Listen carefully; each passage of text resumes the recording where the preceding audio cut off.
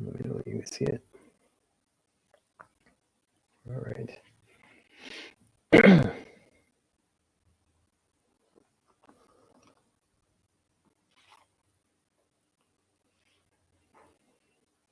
You're in there. That's the one thing it doesn't show who's entering the room. So if you see any names, if you see Andre or Van in there, let me know. Although that's if they want to be on. I think we're going to do separate shows. Hey everyone, just getting set up. We're going to have Morris Hayes with us. Thank you guys for being here. A lot of you from the start. That's great.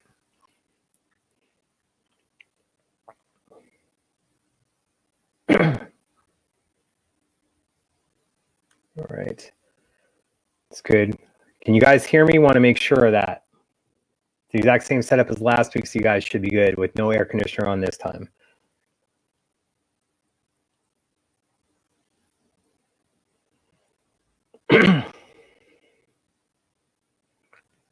Germany in the house. Thank you guys for coming. I know it's in the middle of the night there. Really appreciate you guys.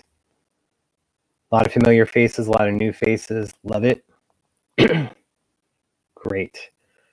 We're going to bring in Morris. We're really just going to be focusing on what's going on right now. And I really feel that Morris's voice is very important and deserves to be heard. And I want to give him this platform. Neil will talk about that either in an after show or the next show that I'll do for you guys. Right now, I really just want to keep it on what's going on in Minneapolis. Cool. Hope you guys understand that. And yes, please share. Thank you guys so much. We're going to start momentarily, probably in the next 30 to 40 seconds, going to do the introductions. And this is just for doing the live show to record it when we put it on iTunes. Okay.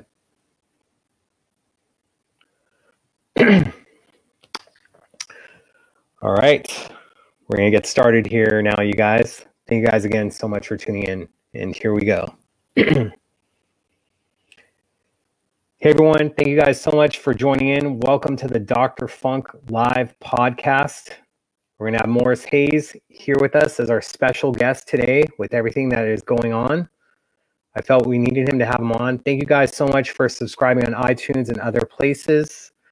Morris Hayes is one of the most longest tenured, if not the longest tenured person that's been with Prince and the MPG for a very long span. And with what's going on right now in Minneapolis, I felt that his voice needed to be heard and we needed to give him this platform to speak on. And I appreciate him being on. Everyone, please welcome back to the show, Mr. Morris Hayes. Hey, Morris. Hey, what's up? What's up, everybody? Okay. Hopefully you can see the comments and everything as well, Morris. Let's see. Let's see, chat. Let me put the chat bubble up. Uh-oh. Yeah. And then I will be bringing stuff up here that you'll see. You'll be able to see the questions if people have questions or comments that they want for you. We'll try this one right now if you can see it. Okay. Now I can see with yours. When I go to the chat screen, the video goes away, so I just stay on. Okay. We're going to do that. So, Morris, how have you been, man, in this heavy time? Well, man, it's bro, I feel like I'm inside of a movie, with the COVID situation that's happening. And then that, as though that wasn't bad enough, then we have this whole thing with this killing, and then this riots, and then not riots, but these protests, and all of this. And I just think it's a very critical time. That's what's happening in Minneapolis right now, and what's happening around the world. And I think it's just something that we all should be aware of, like what's going on, man. Right. Now, of course, there is this unfortunate division that's in the United States that maybe people from Germany and other people don't understand. I mean, I was a teenager when Rodney King happened, and of course, my assumption, and it was a terrible assumption, that this was going to be a once-in-a-lifetime thing that I experienced. And you've probably had more experience than I've had in this and dealing with it. Like, what was the earliest age that you started seeing stuff like this? I'm sorry for getting, I want No, other no, people to we realize. we have to put this out here, man. We got to let people know what time it is in America and what's going on in America, bro. Yeah. This is real life. And let me tell you something, man. I freely tell my age, brother. I'm closing in on 60, bro. And so I was around in the 60s when Dr. King was alive. I watched my brother and my uncles come home one day wet on a hot summer day, going like, "What y'all doing wet, man? Like, why are you all wet?" They're like, "Oh man, we just got sprayed by the fire hydrants. Like the firemen are spraying us, like they're down protesting or whatever, and they got sprayed like with the fire hydrant, with the fire hose." And Right. I'm like, "What? You got sprayed?" That was my brother and my uncles, you know. And so this is real, man. I mean, they were kids even, and it's real. It's been going on since then. You know what's happening today is that, racism has always been an underbubbling thing, man. It's never really left. It just kind of got on the cool a little bit. And I think with Donald Trump taking over, he took the scab off of it, man. He peeled that off of there and allowed people to be able to come out and really say what they feel and say what, because it ain't like it left. It's just like it just got on the cool. And then once he Right. came and started telling people, "Oh, hey, do you be yourself," and then people felt like they could just say whatever, do whatever, and it was all good, man. That's just kind of what's been the case. Right. It's just, to me, having to keep seeing it over and over, because my situation, just not to touch base too long, like I grew up in foster homes, I grew up in group homes. It was mostly Black people that raised me. You know, having the burnt bacon, having Gregory Abbott play and Luther Vandross. It just, you have certain things, so it affects me more. Yeah. However, we understand that, it's certain people that are getting this over and over again, that are being targeted, and it's happening here in America just way too much. And a lot of, like, I see like this, a person up here was asking like, what can we do? And this is just a thing, like, I'm trying to get to the comment, I'm sorry, like, some was what we can do as white people to understand and to help with this situation. Well, we have to look at it just like what happened basically back in the '60s. I mean, I don't think. I think with all that was happening, when white people started to take interest in what was happening and actually take action in what was happening with the civil rights movement back in the day, that's when things really started to turn a corner, because, you're not only having Black people involved, you got everybody involved. And when, again, like I said on some of my earlier talks, like, I was kind of pontificating about what's going on and just, stating what's going on and just saying, like, a lot of things happen when we all get together. You're a much more of a force when you're all like this as opposed to spread out. And so I think as more people get involved and realize that it takes all of us in terms of make a sea change like this. I mean, we're talking about years of programming and instill things that people are dealing with institutionalized, and it's been that way. And so in order to make a change, you have to first understand that there is a problem. You can't fix a problem if you don't realize either you have a problem. If you don't acknowledge you have a problem, then I don't know how you can fix a problem. And what most people don't seem to have right now is a understanding that there is a problem in America with regard to race. Bro, we are on the borderline of being an apartheid situation, where if you have no political or no police recourse or justice recourse in the justice system, guess what happens? Right. You get people that spill out into the street and situations where people are going to do what they got to do because they feel like I don't have no other way. Dr. King Right. said, protest, it becomes a voice when you don't have a voice. Right. Riots become that sort of a thing. When people don't have a voice, then that's how they speak. It's just so difficult and so hard and so frustrating. And then, of course, we saw before George was murdered, we saw that the day before in Central Park in New York, Yeah. where, a white woman was being asked to put her dog on a leash. And it says that the park rules clearly state, they had the signs there, that you cannot have a dog off a leash. And here it is, he's just telling her to do it, and then she makes threats. And of course, Correct. thank God he's videotaping it, because we know what she wanted to happen was what happened to Mr. Floyd, you know? Yeah, because well, what she's doing is she's weaponizing her white privilege. She knew that, and she was very confident that what's alarming to me, even though maybe it shouldn't be, what's alarming to me is the fact that she knew he was. She's looking at him. He's got his phone up. Everybody knows what's happening when you point your phone at somebody. You're probably recording it. So she probably realized he was recording her. That's why she got upset. But she Mm-hmm. still had the nerve to tell him, "I'm going to call the cops, and they're going to come down here, and I'm going to tell them you're doing something to me."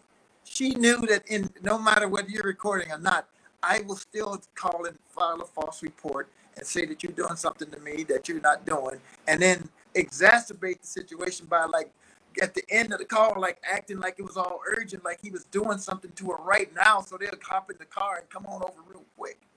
That was crazy to me. It's like she just started getting more livid as the dog was trying to struggle its life, Right. which that's a whole nother story unto itself. But she just was like, oh yeah, I'm gonna weaponize the police, and they're gonna come down here and smoke you, bro. She just happened to catch a Harvard grad, and that, he was smart enough to record it, and smart Right. enough to just be on top of it, and get this whole thing. But that woman should be arrested. She should be arrested, and anybody else that will weaponize the police to come out and do stuff. Like, there's another story where this lady did off with her kid and blamed it on two black guys. A couple of the African American guys. Because, and there's nothing new, bro. There's nothing new. It's been going on since Emmett Till. Everything all of that stuff has been happening since then. It's just now, like Will Smith's quote I've been seeing floating around is like, it's not that it hasn't been happening. We're just recording it now. Just people are Right. able to just record it. But even in the wake of that, that dude sat on that guy's neck. He sat on his neck as we recorded, as they had it. That was like, and he was like, so you got a recorder, big whoop. I'm gonna Right. still do it. And anybody come over here, you're gonna get maced. A lot of people like, I would have went over there and did something. Well, probably so. You probably would have got shot, Right. and then there'd been two deaths. But I think what's happening is that there is a complete disregard and a complete situation where they don't give a rat's butt about you seeing them, about them doing the act. It's like they know that they're going to get off. They know that they're okay. And that's why they do it. You wouldn't do that if you just know that uh, there's a good chance that I could be in a lot of trouble for this. He did it because he had plenty of time, over 7 minutes, to think Mm-hmm. about, if I kill this guy, there's probably going to be some problems. He didn't seem to mind that. He didn't seem to mind. So he wasn't worried about, like, if I let this go too long. What's shocking to me is that you got three other dudes that's there that's not thinking, hey, bro, if you off this, bro, I'm gonna be in trouble just like you, because they are the police. They should have some grip on the law and know that if you are a part of this, you're an accessory to the fact. If I have done a robbery and the commission of the robbery, my other trigger man shot somebody, I stand trial for murder. That's how it works. That's why these other three people got to get brought in too. They're Right. accessories. And I just think the only thing that can be done more so is also allowing your voice to be heard, especially if you are white. But the thing is to have those difficult conversations that may bother you that need to happen. Like, what do you think of that? We look. We have to. All Mm-hmm. right. It's people dying in the streets. Before I even logged on here, a brother sent me a video of a policeman wrestling with a woman. With a woman. First he was tasing her. I guess that didn't work. So he got his gun while she was laying on the ground and shot her like 3 or 4 times. I Right. was just before I came on here, I saw that. I'm like, what the like? And maybe it's old, maybe I don't know. But what I know is that there is much less of a incentive for these policemen to try to figure a way to end a conflict peacefully. They don't feel like that's necessary when it comes to black people. I don't have to end this conflict in a peaceful way. I don't have to reason with you. How do you have a gentleman? I can't even call this dude a gentleman. How do you have a dude go up in a church, shoot 9 black people while they in Bible study, and they invite you in? Hey, come on in, white brother, come on in. Invite you in, and then you shoot him. And after the fact, you have so much concern for this man, you want to go to Burger King to get him a dadgum Happy Meal. You're gonna take him down to Burger King or go get him a sandwich because he looks like he's hungry. Right. I mean, how in the hell does that warrant? Let me go up in a church full of white folks and start smoking. Bro, that's a suicide mission, because they're gonna kill you on the spot. They ain't gonna waste no time. If they're gonna find me, look at these Right. people that's going up on to the state houses and all of these places with heavy artillery talking about, I'm tired of being cooped up for Corona. They can be patient with them. Let the Black Panthers show up with some hardware. Right. Once again, they'll have B-2 bombers flying over to drop bombs on them. Because it's like, you black guys, man, y'all are a threat, and you got a gun. Like from last I checked, everybody talking about Second Amendment. Hey, it's just not the Second Amendment for us, for black folks. We don't have Second Amendment. You kind of got, you can get your gun, but your gun, like Mr. Castile, it's going to get you shot. Right. It's going to get you shot if you announce, hey, by the way, I have a gun, I'm legally able to carry. Oh, my God, pow. Wow. He told you. That's what he's supposed to do. So Right. how does that work? And it's just crazy right now, because I'm seeing something on CNN that people were talking about what's happening in Atlanta, demonstrators turning violent at the CNN Center. Did you see this morning when the CNN reporter got arrested while filming in Minneapolis? Yes, sir. And I hope with CNN's vast money and lawyers that they sue the crap out of the police department for that. Bro, this is what I'm saying.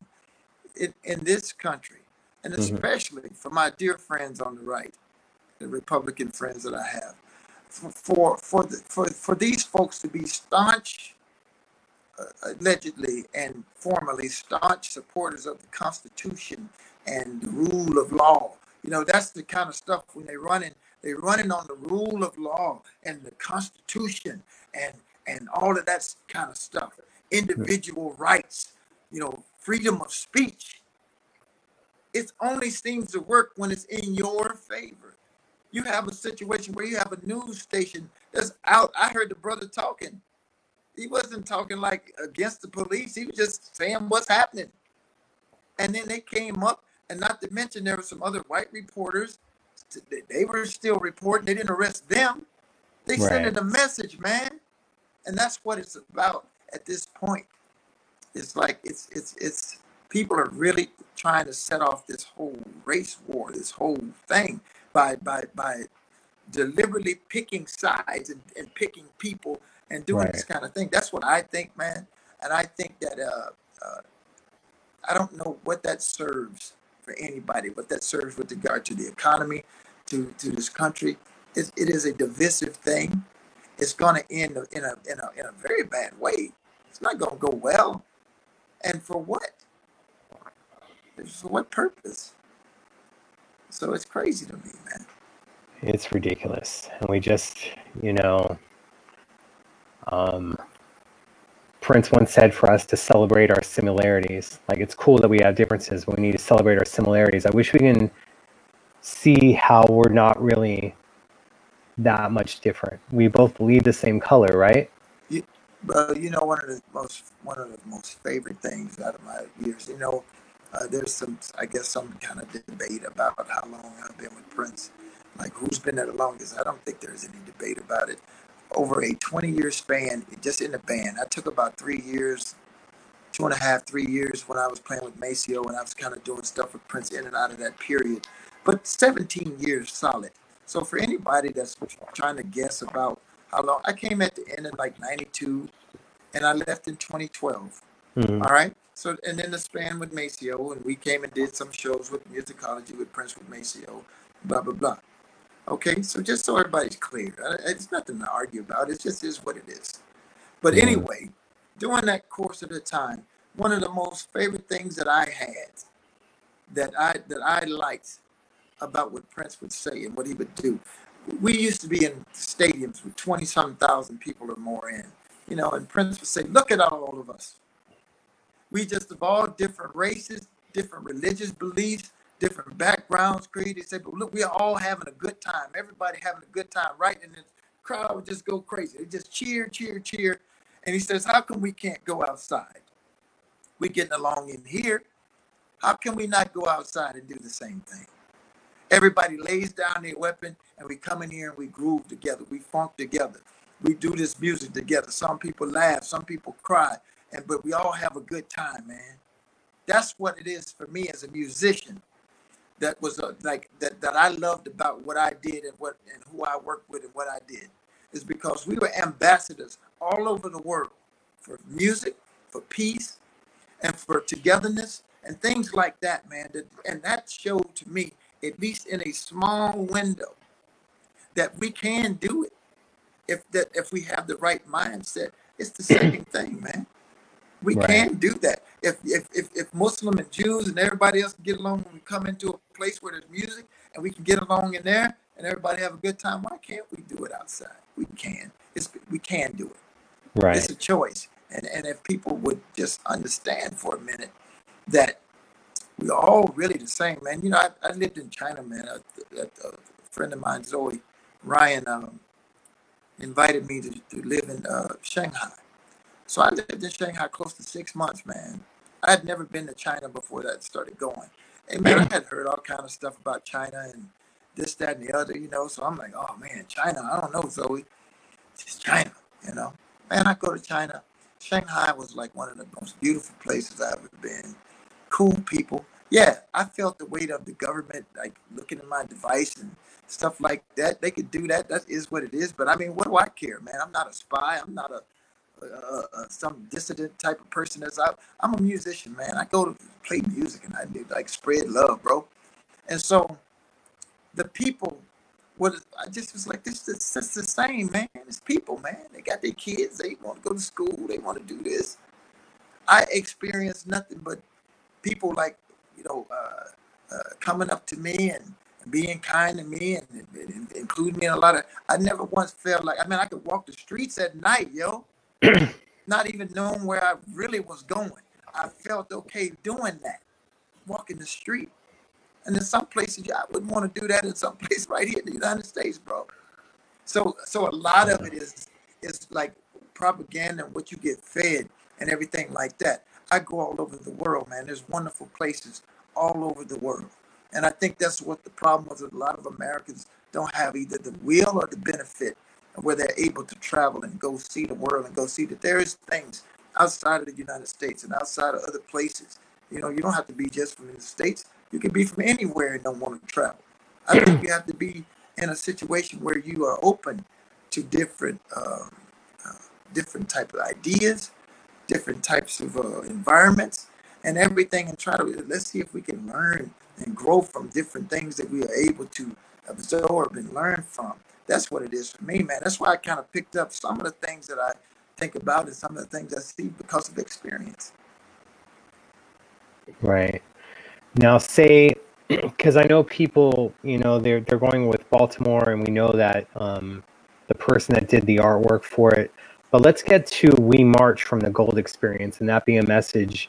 And the inspiration, I believe, was the Million Man March. But of course, with stuff going on, it takes up more importance. When the song was being created or whatnot, because you were there, can you explain if you had any conversations with Prince or how that song came to be, in your Yeah, point of view? I mean, it kind of went through a couple of incarnations before it ended up like it was on the record, and it was a bad joint. But yeah, Million Man March. We used to have FOI used to be security for the New Power Generation for some time. My brother Jalal Farrakhan was head of security when we were rolling at one point. We've used all different types of folks, man. And, I know on a couple of occasions that Minister Farrakhan had reached out to a lot of musicians and everything and different folks. And it's like there was a lot of things going on. And that when the Million Man March happened, I think it just showed people that the power of when you get a lot of people together on a message that you can affect some type of change. And my thing is, it's like when we realize that when we put things together and we get people together. I'm not Mm-hmm. into this whole thing of separating everybody and doing all of this kind of stuff. I'm into like, what can we do if we come together and do something? That's where I am. You know, it's one of the things I learned from Prince. Prince always had a diverse band. He took a lot of from Sly and the Family Stone. Sly Stone was Mm-hmm. like one of the most diverse bands for his time because he had black people, he had white people, he had men, he had women. You know, it was a very diverse band, and that's what Prince did. You know, he had females, he had white folks, black folks. He had great folks. You know, everybody was basically there because they were great in their respective roles. The revolution was great because they all were great players in their respective roles, and Right. and did what they did. And so he has had basically a melting pot in a band scenario. And so I think when it came to like doing like We March and doing that, it was about what can we do to just like ignite people's minds into like what we can accomplish when we do things together. That's what the thing was as far as I could see, and and that was made it powerful. Not to mention that it was a funky song, and when we played it live, it just was one of those fun songs to play.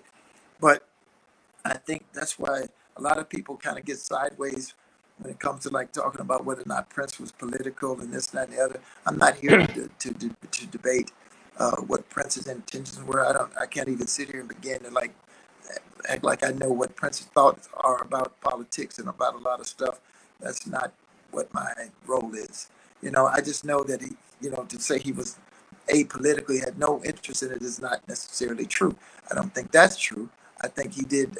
He acknowledged when things were happening. He made songs about it. Baltimore is a great example of just you know something that Mm-hmm. happened during the social unrest with that scenario with Mr. Freddie Gray, and I think you know there were instances where Ronnie talked to Russia and different things like that where he spoke on different situations that was going on at the time. Not to say that he was, you know, I know that Prince wasn't necessarily into voting. He and I used to have sometimes arguments about voting. I remember he asked me directly one time about it. He said, "Do you vote Morris?" I said, "Yeah." And he said, um, do you understand that the system is going to fall down?" I said, "Yes, sir, I do.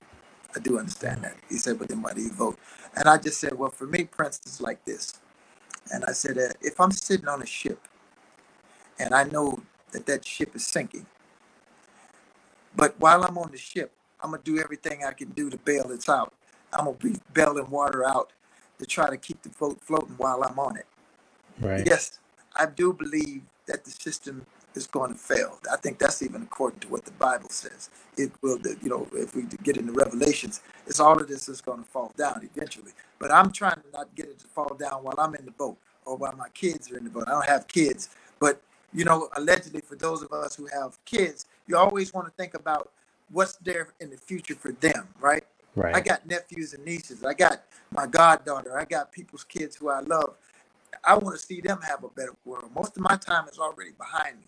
So anything that we doing right now should be about shoring up the situation for the kids now so that they have a place. That's why I love that Greta, the young lady Greta, because that kid shows when people say, "Oh, you just one person, you can't do nothing." That girl was 16 years old when she set off to do her thing. And she just started a movement based Mm-hmm. on the fact that she says, "I am going to do it myself. If I have to sit on a rock by myself, I'm going to do it." And she gained momentum. And by virtue of that, I mean, this girl's nominated for a Nobel Prize because of her hard work and because she believed that one person could make a difference. And she has proved positive that one person can. And so for me, brother, when I hear talk about what we can't do and what this and that and the other, and look, man, nobody has self doubt more than me sometimes, man. I got people like Jill Willis and some of my bandmates and Zoe and people that have to remind me, like, bro, you can do it. You can go out here and do things and try to reassure me about my talents and everything like that, man. Even Mm-hmm. Prince had, you know, man, I'm telling you, I knew this brother very well over the years, man. That dude had insecurities, man. And I used to talk to him like, "Prince, you Prince, man. You Prince, dog. You can do anything." But that was the humanizing factor about him. That's what I loved about it, is that he had flaws like everybody else, man. Even Superman got kryptonite, bro. There's a reason why metaphorically all of that works, because there's a weakness that we all have. That's why we need one another. That's why we need people to shore us up. Sometimes we don't feel good and we feel like we can't do nothing, man. Somebody got to come up and say, you can do it, bro. You can do it, sis. You know, and have a helpmeet, have somebody to help you, man. That's what God made friends for. And people like Right. Jill and people like Zoe and all of these folks that I know in my life that are good friends to me, that can tell me like, hey bro, hey, you doing a good job or whatever, and let's keep it moving. We all need that. Right. And I also appreciate, like, tomorrow with the protests going on, DJ Dudley D and Paisley Knights, Yeah, they're doing the Rally for Peace, a dance rally for peace, which is something that Prince did yeah, before Baltimore. I believe right. it's at starts at 7 o'clock 7 o'clock.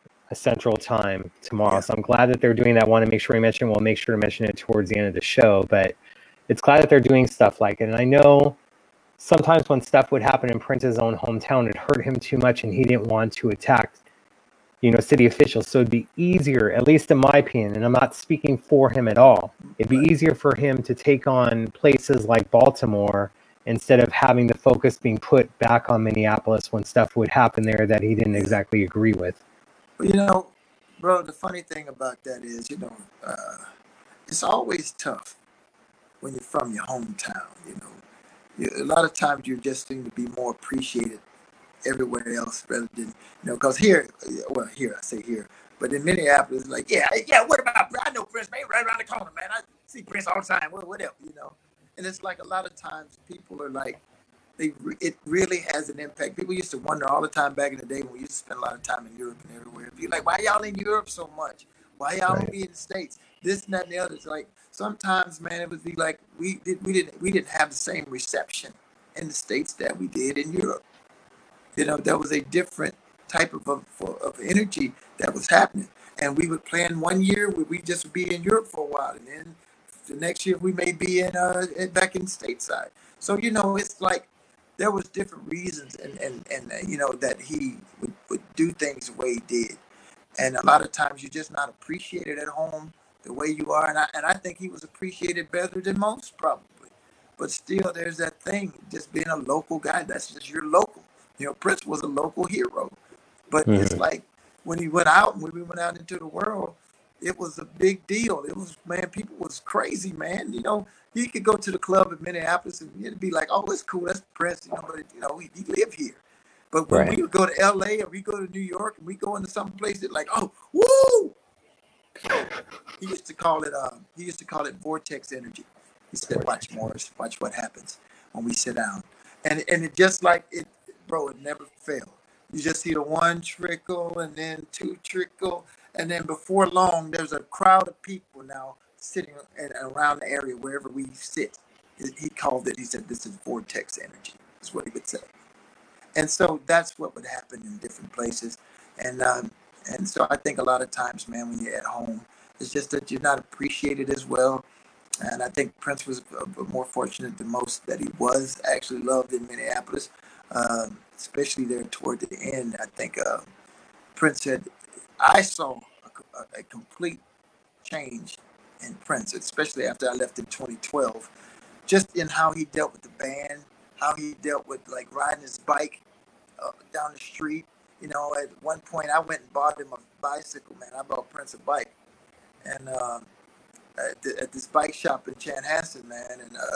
And I used to take him over to the little coffee shop. Kirk's daughter, Kayla, used to work over there. And I'd drive Prince over, and he'd go like with $100 bill and just like give them $100 and take 4 coffee drinks with him. And it's just stuff like that, man. That's just he started doing toward the end. That was real cool, man, because it just like he didn't trip about this whole rock star thing. He just went in the stores. I took him in the hardware store, just like stuff like normal cats do. You know what I Right. mean? And just kind of humanized him with the people, and he just felt more comfortable being out and being on his bike and doing stuff like that, man. And I thought that was real cool. I thought that was really cool that he could do that, and he just got to move to a different place with that whole rock star thing, you know. Right.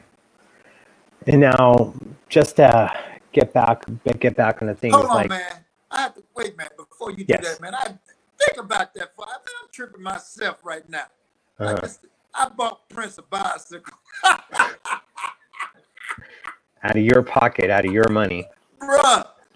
I just had to get my head around that for a second. It wasn't no thing that I don't think about it at the time, but I don't know how many people besides his mom and dad could probably run that number and say you bought Prince a bicycle. Maybe Kirk bought a bicycle or two. But that's kind of Right. crazy. But that just kind of messed me up for a second, man. I had to get my head around that for a minute. That's all good. Now, it's just craziness and a good memory for sure. And hopefully he liked the bike and did he like, I could just see him kicking the tire, making sure it's working The thing properly. was he liked the bike, but I told him I'm only gonna buy the bike if you wear this helmet. I gotta get you. He said he wanted the helmet part. He said he's not gonna wear the helmet because it's gonna mess his hair up. I said, well, I said, hey Prince, well I ain't buying the bike unless you get the helmet. And he said, well, and so we had this big fight. I just told him, I said, if you're not gonna get the helmet, bro, I'm out because I can't be responsible if you fall down and hurt yourself.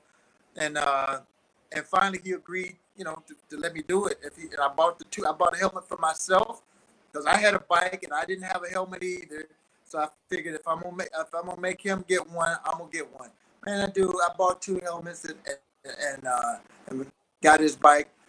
I saw him run the bike. He didn't have helmet one on, dog. He threw the helmet away or something, man. He didn't even wear it. But it's funny. It's a funny moment. But he didn't wear the helmet. I mean, from him having the bike, man. Right, and then when he'd be rollerblading, or stuff, not even wearing a helmet then, Can't mess up the do though. But it's crazy. Can't mess up that pro. He didn't wear seatbelts either because he didn't want to get his clothes wrinkled. I said, if I'm driving, you're gonna wear a seatbelt. That was my thing, man. But always, Prince was Prince, man. And I miss and love that brother, man, because so many moments like that, man, and a lot of stuff that just, like I said, that just humanized it, man. And, just that you think about, man. That's why it's just so egregious to me what's happening right now in Minneapolis, our beloved city, man. Mm-hmm. To me, Prince loved that city. He loved Minneapolis. I used to ask him, because I used to think, man, Prince, you got money. You could be anywhere, bro. Right. He's like, man, I ain't going nowhere, man. I love it here, man. This is my city. He got places that he can go to and that he can go bounce off to if he needs to go. Had that really dope place in Paris. He had the house that I lived in for a while in L.A. and Beverly Hills. So he had all of these cool places. But, man, Minneapolis, Chanhassen was always at the center of Prince's orbit, man. It was always there, bro, and he loved the Twin Cities. That's why it breaks my heart, man, to see what's happening, man, to see the destruction and to see what's going on with the people there, man. It's heartbreaking, bro. And I cannot help just every few minutes thinking, like, what would Prince be doing? What would he say? Right. Like, with this situation going on, because I know he would say or do something, I know he would. Because it's a city that he loves so much, man. And I think it's like, it's one of those blatant things now that, you have to know what's happening and you have to know what's going on. A blind man can see what's happening in the city and what's going down, and it has to be addressed. Now, someone asked this, although I wanted to bring up, we were worried about him not wearing a seatbelt because Prince had a tendency to kind of speed a little bit. Man, Prince was a terrible driver, bro. I was always scared to ride with him in the car. I would make him drive me. I'd drive the car when I'm in the car with him because I'm like, dude, you drive too fast, man. I remember he saw me in the yard one day, and I was standing out in the yard. I don't know if I was talking to Kirk. I don't know what I was doing, man. But I was standing in the yard, and from his driveway, if he could see me, so he looked over, man. This dude was going way too fast to make that turn, and his driveway wasn't paved. It was like a rocky driveway. Bro, he hit that driveway. His car just went sideways. Like, I was like this because I thought it was going in the ditch, man. And I was like, and I told him after because he was thinking about, I see Morris. I'm going to drive around and go over to his house. But he was like a split decision. Do I make the turn or do I go to his house? And it just like he almost went in this deep ravine that was out in front of his house. And when he got over to my place, I said, Prince, you are the worst driver I've ever seen, bro. You almost flipped that car over in the ditch. I think he was in his SUV. He used to have this black Lexus SUV, and he hit the brakes on that car. I just said, dude, you are a terrible driver. You just drive too fast, man. He would accelerate more than hit the brakes. but I know, definitely. man. And when he first got that Bentley, we were out in Beverly Hills, man, and he let me drive. And this was funny, man, because not to get too sidetracked, man, but some of this No, stuff sometimes we need a little levity. He had we just need got some of this. this. He got this Bentley, and he said, "Morris, you want to drive?" And we were. He used to like to stay at this hotel in Beverly Hills, the Beverly Hills Hotel, and we were gonna go down to House of Blues. You know, it's like right down the Sunset Strip. So Hmm. he said, so I'm like, yeah, cool, you know. So I'm behind this thing, man. It's a V12, so it's bananas, right? So I'm in the car. He said, "Go ahead, punch it." I said, "Prince, man, we on Sunset, man. It's on the Sunset Strip, and man, we in Beverly Hills, man. I'm not trying to do like." He said, "Man, Morris, quit being a sissy, man. Like, go on and punch it, man. Like, if you get a ticket, I'll pay for it." I said, "Well, Prince, go on my record though, man." He said, "Man, go, man." I punched this car, bro. You know, in the cartoons when you take off and then the arms go and then you go behind and the smoke come out from bro. I punched this car. It took off so fast, yo. I've almost drove up in these trees, man. I almost killed us. And man, this dude is over in the seat. Like, I thought he was gonna suffocate. He was laughing so hard, man.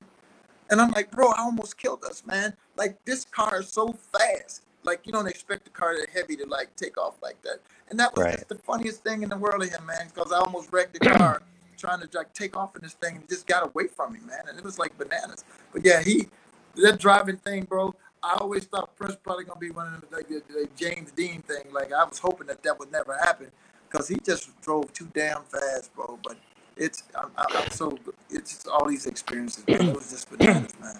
For sure. And someone brought up this question. Huh? And now because I remember when he'd say the reason that he loved Minneapolis so much was like when he knew the Dream Factory would end in LA, he'd always come back there. But he also spoke to me because the last time he had a house out in LA was 2011 during the Forum run. And he told me in 2014 he's done with LA for a bit. But why do you think he loved Minneapolis so much? Well, I think Prince loved the scene. He loved the music, man. I'm an import, man, so I got the benefit of all of the stories from like Sonny and Craig Rice and a bunch of the people that were there from the beginning. It was wonderful, man, because it was like story time. Here we have this fairy like creature in Prince that was like this legend, man, like legend.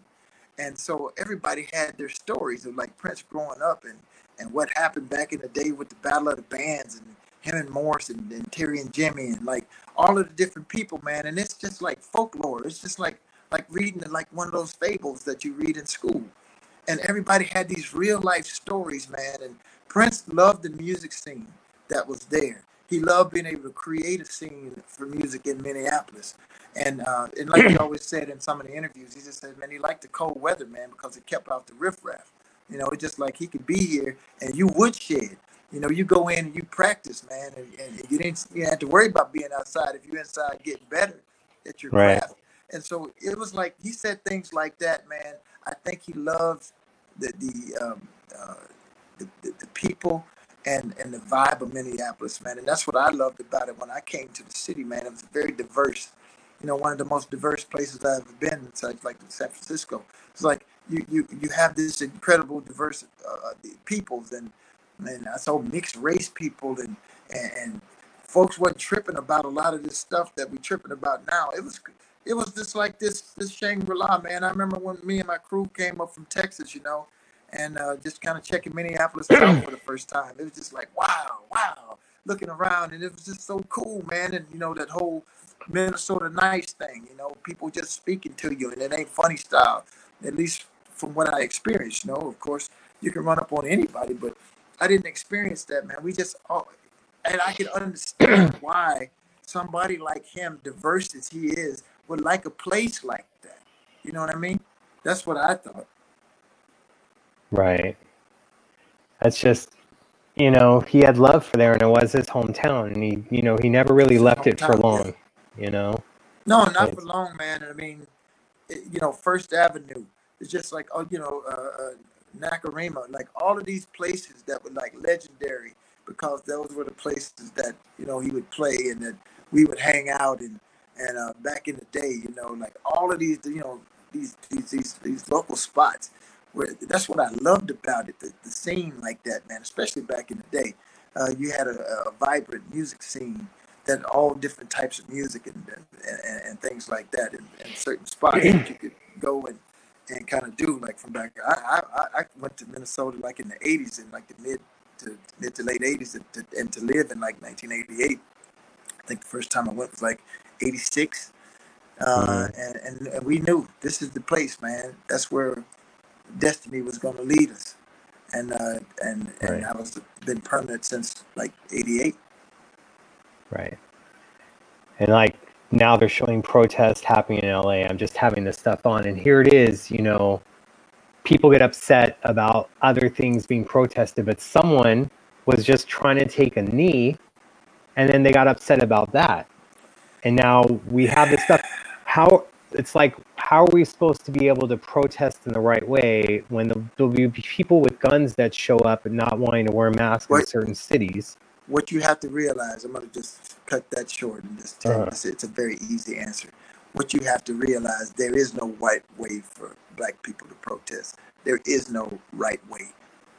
If this man can't peacefully say, I'm protesting the treatment from police and black people in America, and then you got people like Donald Trump and all the people on the politicized, they're talking about it's against the flag and against the soldiers and against the police. That's a bunch of crap. You're taking the narrative and you're trying to flip it to something else. It was not about the flag. It was not about the police. Excuse me, about all of that other stuff. It is about police treatment of black peoples in America. That's what his whole purpose was, taking the knee. So now they want to try to spin it around and like you disrespecting the flag and all of this other kind of stuff. So what is he supposed to do? He did it in a peaceful way. That wasn't good enough. So now you got people that's out, that's rioting in the street. That's now they thugs and all kind of other names that Donald Trump want to call them. There's some thugs. That's all racist talk anyway. That's all dog whistle stuff that just put out there. Like if you talk about them like this, the playbook has been put in since the '70s, bro. When Nixon was there. That playbook already is handed out. They knew how you marginalize people. Let's first get drugs in the neighborhood. Get guns and drugs in there. Black people ain't got no planes.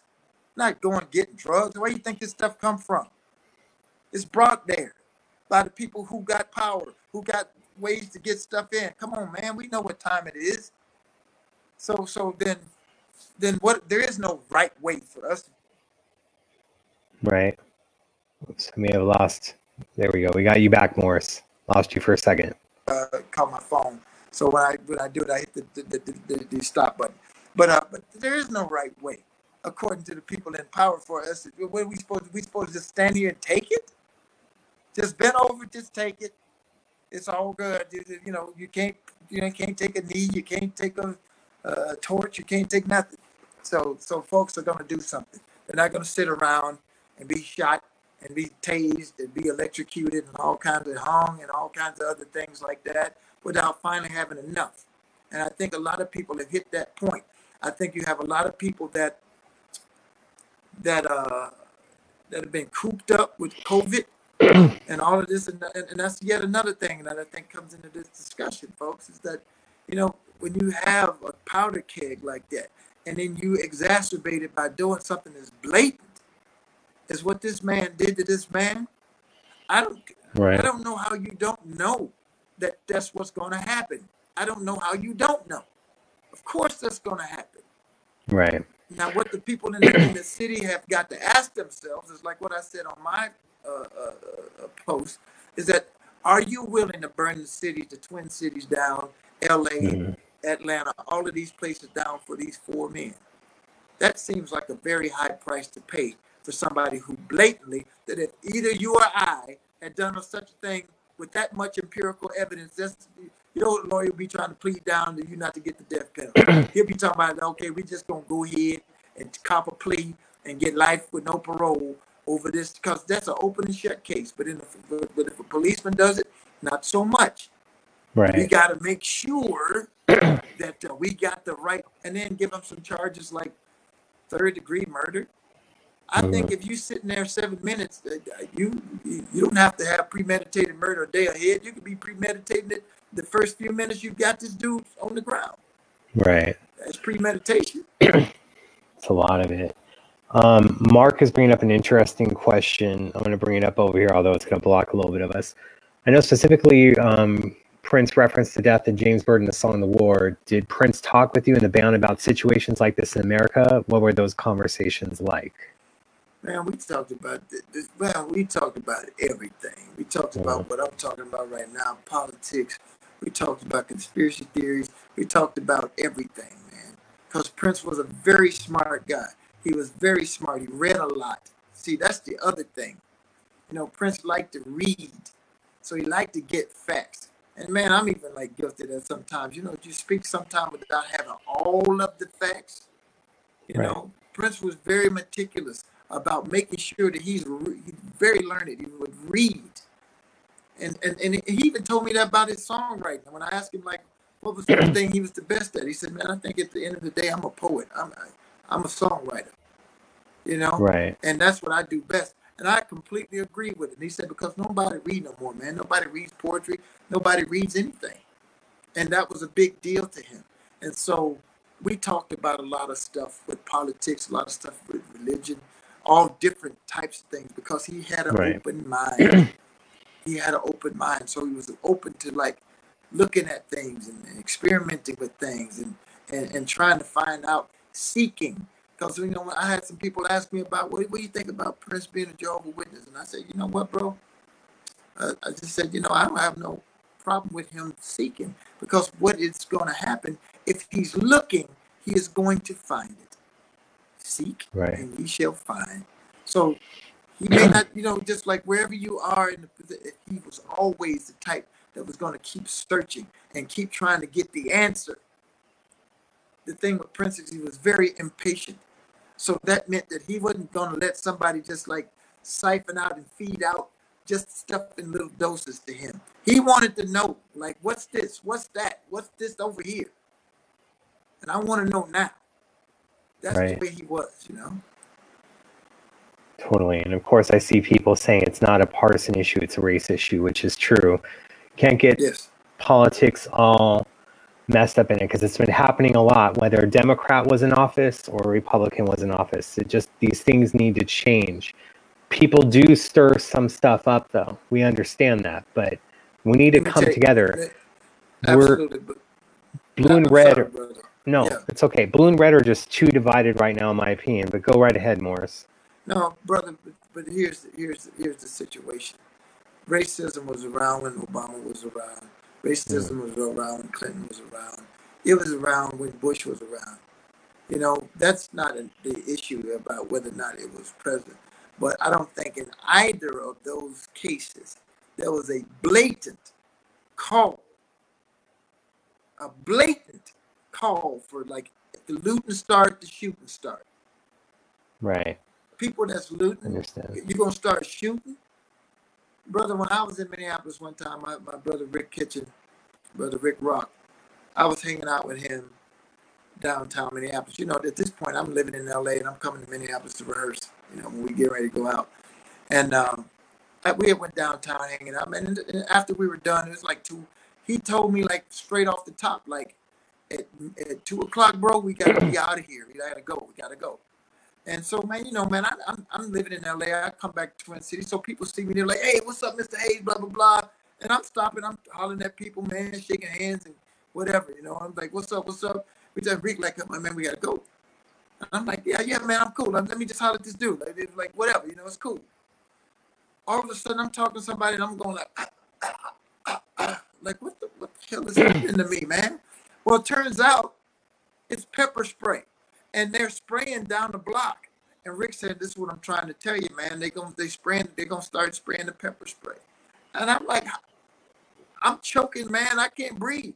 So I'm like, well, how did you know that was gonna happen? How did you know? He said, because that's what they do every Friday and Saturday night, because they want to clear the people off the street. I'm like, but do they go down after the football game and clear all the people off the street after the game is over? And revelers after they win the Super, people tearing up the city, that's revelers. But when a gang of black folks do anything, then that's a riot. And it's some thugs. But you got, yeah, they won the game. You know, the U won the championship. It's revelers then. We're just out having a good time, Right. burning up trash barrels and turning over cars. We're just having a good old time. Yeah. But for us, it's like we're thugs and murderers and all kinds of other names that they want to attach to people of color when we go out and do anything. Then see, it's all a perception of that's what you are and that's what these folks are. So a lot of times with politics, I've never Right. seen a president go out and say some of the things like you can put the people's head in the car and just don't take your hand away and hit their head on the way in. That's not due process. That's not like policing. That's not the way you're supposed to do. What's supposed to happen is just like they did the young man that shot all the people in church, being kind to the folks. And I don't know if a lot of people remember when the biker gang, all of them people got to shooting up a bunch of people. Man, them bikers were sitting on the police. There's photographs of the police sitting on the tailgate with the Hell's Angels or whoever it was that they were like they just all sitting out there chilling, man. And there was like all these people getting shot. And they just like, we're going to take our time and figure this thing out. They got a lot of patience until it's like it's black folks. Then we don't have, as soon as you look, oh, he's mad, get the gun, he's mad, he's a threat, I'm afraid for my life. I can't count how many policemen, when they're on trial, they say, well, I was afraid for my life. Bro, I didn't tell you to take a police job. That's a hard job. Right. I didn't take a police job, and not because it's not an honorable job. It's because I'm too scared to go out every day, put my life on the line to get shot up. That ain't my thing. So I commend anybody in the police force that for honorable reasons went to the police force because they want to make a difference. I know people that's policemen. I know people in law enforcement. And a lot of them are good people. So let's not get it twisted.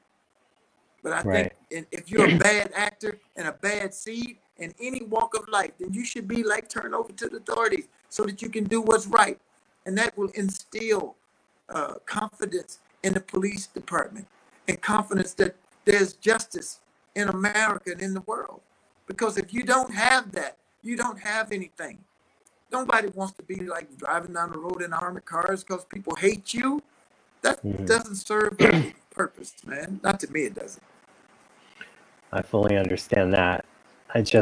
All of this is just crazy. I mean, we were dealing with having to stay home, having to stay inside, dealing with a virus that we're not so sure of, and then this just pops up on top of it. I mean, it's just craziness going on. As I know, we're almost reaching the hour point or whatnot.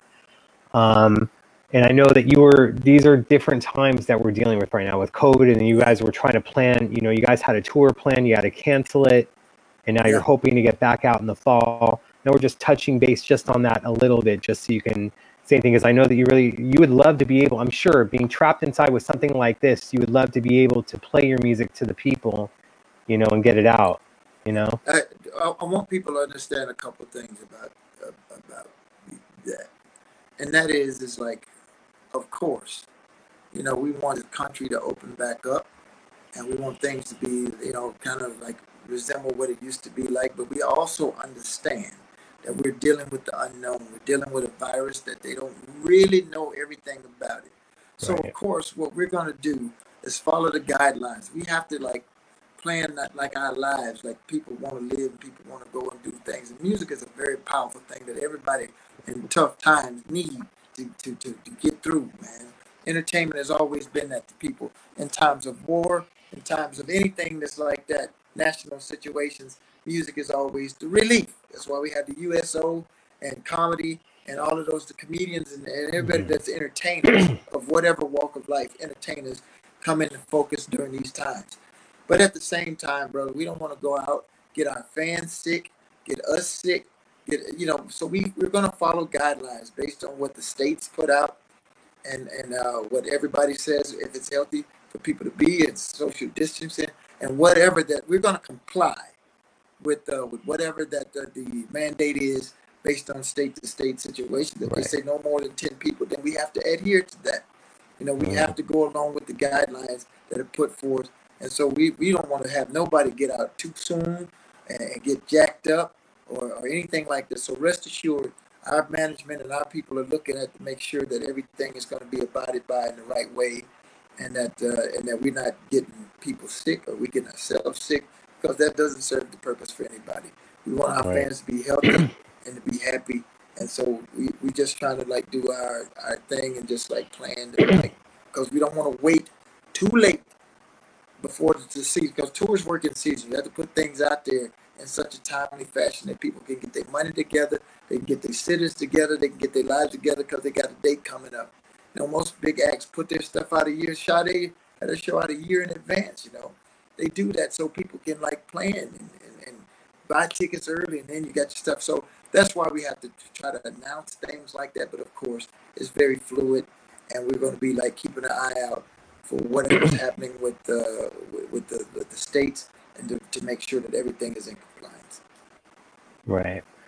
I appreciate it so much. I know that, Justin, before we close, just want to get this in because I know Rainbow Children got re-released today on vinyl, and you contributed to that album. Any thoughts on that? I'm just going to let you go with it. Well, you know what, man. Rainbow Children was cool. It had some really dope things on it. You know, that's when I was messing around with my computer and you know, this whole thing with this low voice, computer voice talking. Uh, you know, Prince, whenever some tech like that would get introduced, he just would run with it, man. And it was like a lot of fun trying to type out the words so that the diction worked. You know, like instead of saying bass, the computer would say bass. And so you had to spell bass like bass guitar, BASE, so that it would pronounce it the right way to play your bass. And, you know, so it was a lot of stuff like that, man. And it was a great record. I was kind of mad. I remember having an argument with Prince about the mix on the record. And it was the thing he was going for. It's like, yeah, I have to learn my lesson, because Prince sometimes he going for a thing. I just knew me at Tom Tucker, man. I think Tom Tucker was one of the greatest engineers in the game, man. That dude, I love Tom Tucker. I love the mixes that Tom would do, how he made drums sound, you know, Diamonds and Pearls, and like those records was like just killing to me. Michael Bland drums were just like killing, you know. So I remember hearing this record and the drums were just so dead and dusty, kind of sounded like he put a blanket over him. But that was the thing. He was going for a thing. And I was like, Prince, I remember he said, oh, you heard the record? I was like, yeah, when you going to get it mixed and mastered? It's already mixed. I was like, what? I was like, dude, that's the mix? Yeah. Like, why? I'm like, man, this drum sound dusty, man. I'm like, what? I like it. It's like, you know, so it was like one of those things, man. It was just a taste thing, and he was going for a sound. And that's what again, you know, and like I said, I joke with Prince and I say stuff, but brother, I ain't trying to argue with Prince about no music. I ain't got not one Grammy, not one American Music Award. That dude got hardware lined up down the hall. So I ain't gonna argue with this man about no music, man. I'll say my piece because, you know, he allowed me to do that. But I'm not trying to sit here like I know what I'm talking about when it came to what Prince did with music. That's the fight I would lose handily. So we're not going, Morris, how many hits you got? Huh? That's all I'm saying. How many you got? So I ain't gonna argue with this brother, man. But I was able to do it, man, and we could have an exchange. And he valued my opinion, and I was more than delightful to give that to him at times, and I always told the truth about it. But I learned a lot, just put it like that. And I came to understand why he did what he did. And I'm glad to see it's out on vinyl, man. It's a great piece of work. And like I said, I'm happy to see it out, man. I'm waiting for him to put that Welcome to America, because that's the record he let me co-produce. And gave me a long bunch of pats on the back for that one. So we'll see what happened with that one when the state decides to release that record. Yeah. Right.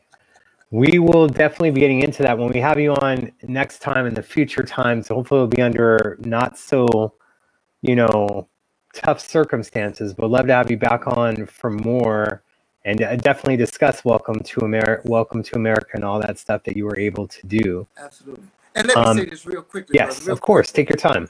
People that's anybody in the sound of my voice, Minneapolis, St. Paul, and surrounding, you know, I hear my dudes say that, you know, protesters are going to Eden Prairie. Please, everybody, understand that when we together, we have a better chance of forging something that's solid, that we all can be proud of, that we're doing, man. Please let us take care of one another. Please be careful. Please let us not burn down our beautiful city and destroy our city. You know, they've arrested the one cat. I know that everybody wants to keep the pressure on. I think they realize that the pressure is on. But it's like if we destroy, I think there's something like 100 and some businesses that are like family-owned businesses that have been destroyed in the neighborhood where we all live, man, where we used to live. And that does not seem to serve you to destroy everything in your own neighborhood, folks, until you don't have anything to shop at. And during COVID, you think a lot of these places are coming back? They're not coming back. Not not anytime soon. So please, folks, just balance, please, and Right. be careful out in the streets, man. And let us try to do this as peacefully as we can, and but still protesting, still raising your voices against these things. But let us just consider the destruction and who that hurts. Please let us consider that and try to take care of one another if we can. All right, that's all my thing is, man. I just want for people to just be able to live and walk away and be able to come away. And I understand some things only come through bloodshed, and like the change only comes sometimes through that. But Right.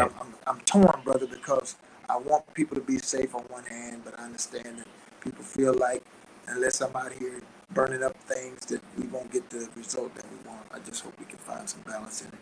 And it People can sucks to feel that way. Yeah. It does, man. I'm torn with it. I have Yeah. to say. I have to say.